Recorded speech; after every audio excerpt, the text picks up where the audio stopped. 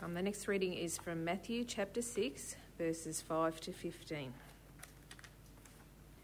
And when you pray, do not be like the hypocrites, for they love to pray standing in the synagogues and on the street corners to be seen by men. I tell you the truth, they have received their reward in full. But when you pray, go into your room, close the door, and pray to your Father who is unseen. Then your Father who sees what is done in secret will reward you. And when you pray, do not keep on babbling like pagans, for they think they will be heard because of their many words. Do not be like them, for your Father knows what you need before you ask him. This then is how you should pray. Our Father in heaven, hallowed be your name. Your kingdom come, your will be done, on earth as it is in heaven. Give us today our daily bread. Forgive us our debts, as we also have forgiven our debtors. And lead us not into temptation, but deliver us from the evil one. For if you forgive men when they sin against you, your heavenly Father will also forgive you. But if you do not forgive men their sins, your Father will not forgive your sins. If you've been joining us each week, then at this stage that passage should be very familiar. And as we get to our last week, looking at the Lord's Prayer, and in particular looking at this theme of temptation and deliverance. So let me pray that God might be with us now. Dear Father, there is so much in the world that tests our conviction and tempts us to turn our back on you. As we reflect on your word now, I pray that we might be strengthened by your Spirit to say no to ungodliness and to see the beauty of obedience. Amen. I've been thinking a lot about trials and temptations this week in anticipation of today, and I came to the conclusion that life would be a lot easier if they came at us just one at a time and with a little bit of pre-warning, because that way I could sort of mentally and emotionally prepare, when they arrive. But of course, life doesn't work like that. And so often life is more like kind of the Dodgem cars at a carnival. When I was a kid, I used to love the Dodgem cars, right? And so you get into the car and you pretty much know right from the start things are a little chaotic and you're a bit out of control. But, you're trying to go in the right direction, and then, of course, you turn the wheel too far, and next thing you know, you're going in reverse. And then you got someone who comes in from the side and wipes you out.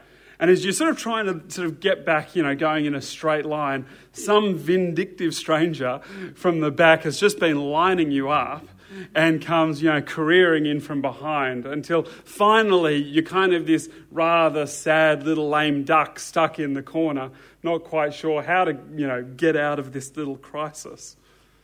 I think that's more what life is like most of the time.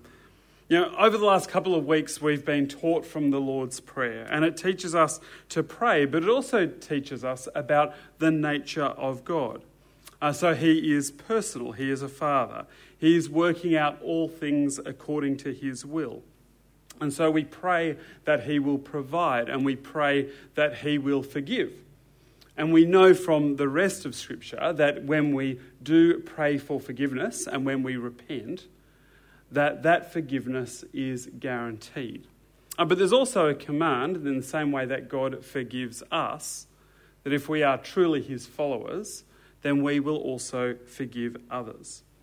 And now he teaches us to pray for God's mercy as we're confronted with trials and temptations. Lead us not into temptation, but deliver us from the evil one. For those who like to know where we are going in a sermon, that helps you stay on plot, I want to start by looking at this word that we translate as temptation, and then go on to talk about what does it mean for God to lead us not. And then we'll look at the evil one, and what does it mean for God to deliver us. And the word temptation, or that we translate temptation, is actually more often in Scripture translated as trial or testing. But you can sort of see how those three ideas potentially go together. So trial and testing confront either our fears or our desires, and sometimes our sense of justice and fairness. And then that confrontation leads to temptation. What do we do with what we are feeling? And when we give into temptation, well, that becomes sin. And giving in can be an action, but just as much it can be our thoughts and our attitudes. And these trials and temptations can be thrust upon us, like losing our job, or when we're in an accident or a chronic illness, or someone verbally abusing us. And all of a sudden there's just that rage inside and we want to react, and usually badly. But just as easily, trials and temptations come from our own choices. They can be simple choices in the moment. To be selfish rather than selfless. To be greedy rather than generous. To use words that oppress rather than using words that build up. And of course, some of those testings and temptations and trials can be life-defining and life-destroying. And often it's a slippery slope. So if you think about the office affair, it starts off with simply being friendly to someone who's easy to talk with. And that becomes, perhaps a little bit of harmless flirting. I mean, everyone likes to be liked and to, think that someone finds you interesting. And then that someone, starts to become the person you confide in. They understand how you're feeling. They understand your frustrations. And then they become the person who satisfies those feelings and frustrations, those desires for excitement or passion or to be loved. And of course, anyone observing this affair evolve can see that this is just a train wreck waiting to happen. But for the person in the moment, they often don't see it. They justify their behaviour, their desires grow within them, and then they think they're in control right up until the moment they're not. It's why Paul says to the Corinthians, so if you think you are standing firm, be careful that you do not fall. Or perhaps the trial and testing and temptation is something like gambling. It starts off as sort of perceived harmless fun. It's just a few dollars and there's no real greed involved or anything like that. But then it becomes a desire to win, or you start to lose and there's a fear, and so you want to win back what you have lost. And again, rationally, we know with gambling, the more you gamble, the more you lose. But it just feels irresistible. And so Jesus teaches his disciples to pray that God the Father might protect, that he might help us to not be in a position where we will fall. Lead us not into temptation, but deliver us from the evil one. And these words connect back to the experience of Jesus when he was tempted. So in Matthew 4 we read this account of events. Then Jesus was led by the Spirit into the wilderness to be tempted by the devil. After fasting 40 days and 40 nights, he was hungry. The tempter came to him and said, "If you are the Son of God, tell these stones to become bread." And so there's a little bit of subtlety here. We know from the Bible that God does not tempt. So, for example, James, when tempted, no one should say, "God is tempting me," for God cannot be tempted by evil, nor does he tempt anyone. But each person is tempted when they're dragged away by their own evil desires and enticed. Then after desire has conceived, it gives birth to sin, and sin, when it is fully grown, gives birth to death. So God does not tempt, but he is all-powerful.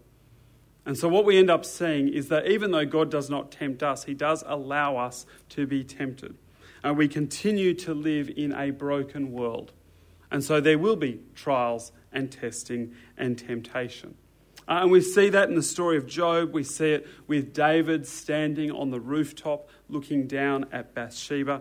And Peter as he stands around the fire after Jesus has been arrested and denies knowing Jesus, not once, not twice, but 3 times. And then just to make things a little more confusing, trials and testing can even be used for our good. So again, James says, Consider it pure joy, my brothers and sisters, whenever you face trials of many kinds, because you know that the testing of your faith produces perseverance. And Peter says something similar. These things have come so that the proven genuineness of your faith, of greater worth than gold, which perishes even though refined by fire, may result in praise, glory, and honour when Jesus is revealed. And so all of these passages are using the same word for trials and testing and temptation. And so how do we reconcile these ideas? Because they're kind of complicated. And I think what we see is that as Christians, we certainly don't seek trials and temptation. We are praying that God in his mercy might place us in a safe space, that he might bless us with the many good things that he offers. That is our prayer. But God has chosen for us to remain in a broken world. And we as Christians are certainly a work in progress, but we are not perfect. And so when God does confront us with trials and testing, then there is an opportunity. Even in our fallibility and our weakness, there is an opportunity for us to demonstrate our faithfulness to God. And in fact, we demonstrate it far better in our struggles than we do in our comfort. When we are faithful in the hard times, we show the sincerity of our faith. We trust that God will walk with us even through those darkest valleys. And despite being woefully undeserving, we trust that his son's death on the cross was sufficient for us, that our salvation is secure in Christ. And these trials and temptations lift our perspective. They help us to see that there are actually better days ahead, that God has a better plan where there is no more struggle. And thankfully, God does place limits even on trials and temptations. So the Apostle Paul says this: "No temptation has overtaken you except what is common to mankind. And God is faithful. He will not let you be tempted beyond what you can bear. But when you are tempted, he'll also provide a way out so that you can endure it." We often feel that trials and temptations are simply overwhelming and irresistible. But thankfully, in Christ, as we trust God, as we have his Spirit, they're certainly powerful, but they are not irresistible. In our pain, God's Spirit helps us to hold on to God's promises. In our temptation, God's Spirit helps us to reject that inner voice that wants to become bitter at God or turn to the world for comfort. And the way out might not be easy. It might mean all sorts of grief in terms of relationships and how things function at work. It might even mean losing your job. But there is a way out. It is possible. And when we recognise something is possible, then even in our pain, even when we think we can't going, it's just that little glimmer of hope that helps us push on. It's like the runner. I don't know if you've ever been a runner, but there's a point running where I go, fair income, if I have to make another 5 steps, I am going to drop dead. And then you actually discover that you can actually persevere through the pain. And it's a little bit like that. It can feel overwhelming. But in God's help and with his Spirit, it's not. And that brings us to the role of the evil one in all of this. Some translations simply say, deliver us from evil, or deliver us from the evil one. It's a little bit ambiguous in the Greek. We're going to go with evil one, and lots of people do. But certainly as we struggle with our sin, Satan wants to do everything in his power to exploit our weakness. So certainly in Scripture, there are passages where it talks about people being possessed by demons and being controlled by evil spirits. But I don't think that's the context here. As we talk about trials and temptation, it's more about influence than possession. So if lust is your weakness, then Satan wants to put everything in your way to make that slippery slope as slippery as possible.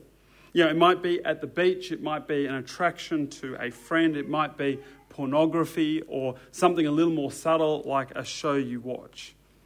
If your weakness is vanity and the desire to be desirable, then he will foster every opportunity for you to compare yourself with others and to nurture that insecurity and that discontent. And he'll encourage you to find satisfaction in anyone and anything but Christ. And if you are suffering as a result of an accident, then Satan wants to channel that hurt into bitterness and feelings of abandonment.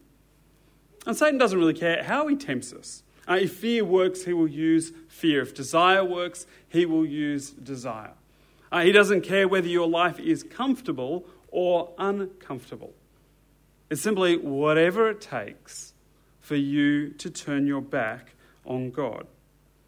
And so we pray for deliverance. Jesus is talking to people who are saved and praying that he might deliver us in the present.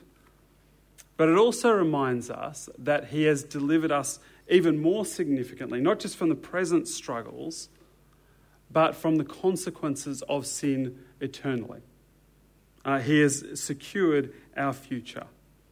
If we renounce our sin, and if we repent and ask for forgiveness and commit ourselves to Christ, then we know that God will forgive us. And he will set our feet on solid ground. And all of that is possible not because of our goodness, not because our good outweighs our bad, but because Christ died for us on the cross. And so our ledger is wiped clean. There is nothing held against us. And our relationship with the Father and the Son and the Holy Spirit is perfectly restored. But as we pray in the present that God might protect us from trials and testing and temptation, we also need to see how God works in us to achieve those outcomes. So firstly, he gives us his word to show us what is right and wrong in the first place. And of course, what we see is God's way is vastly different to our world's way. We live in a culture that celebrates greed and celebrates selfishness and pride and vanity, and at the same time trivializes things like humility and self-control and commitment. We see in our culture an attitude to casual sex and sexuality and the value of life that is just starkly different to what we read in God's word.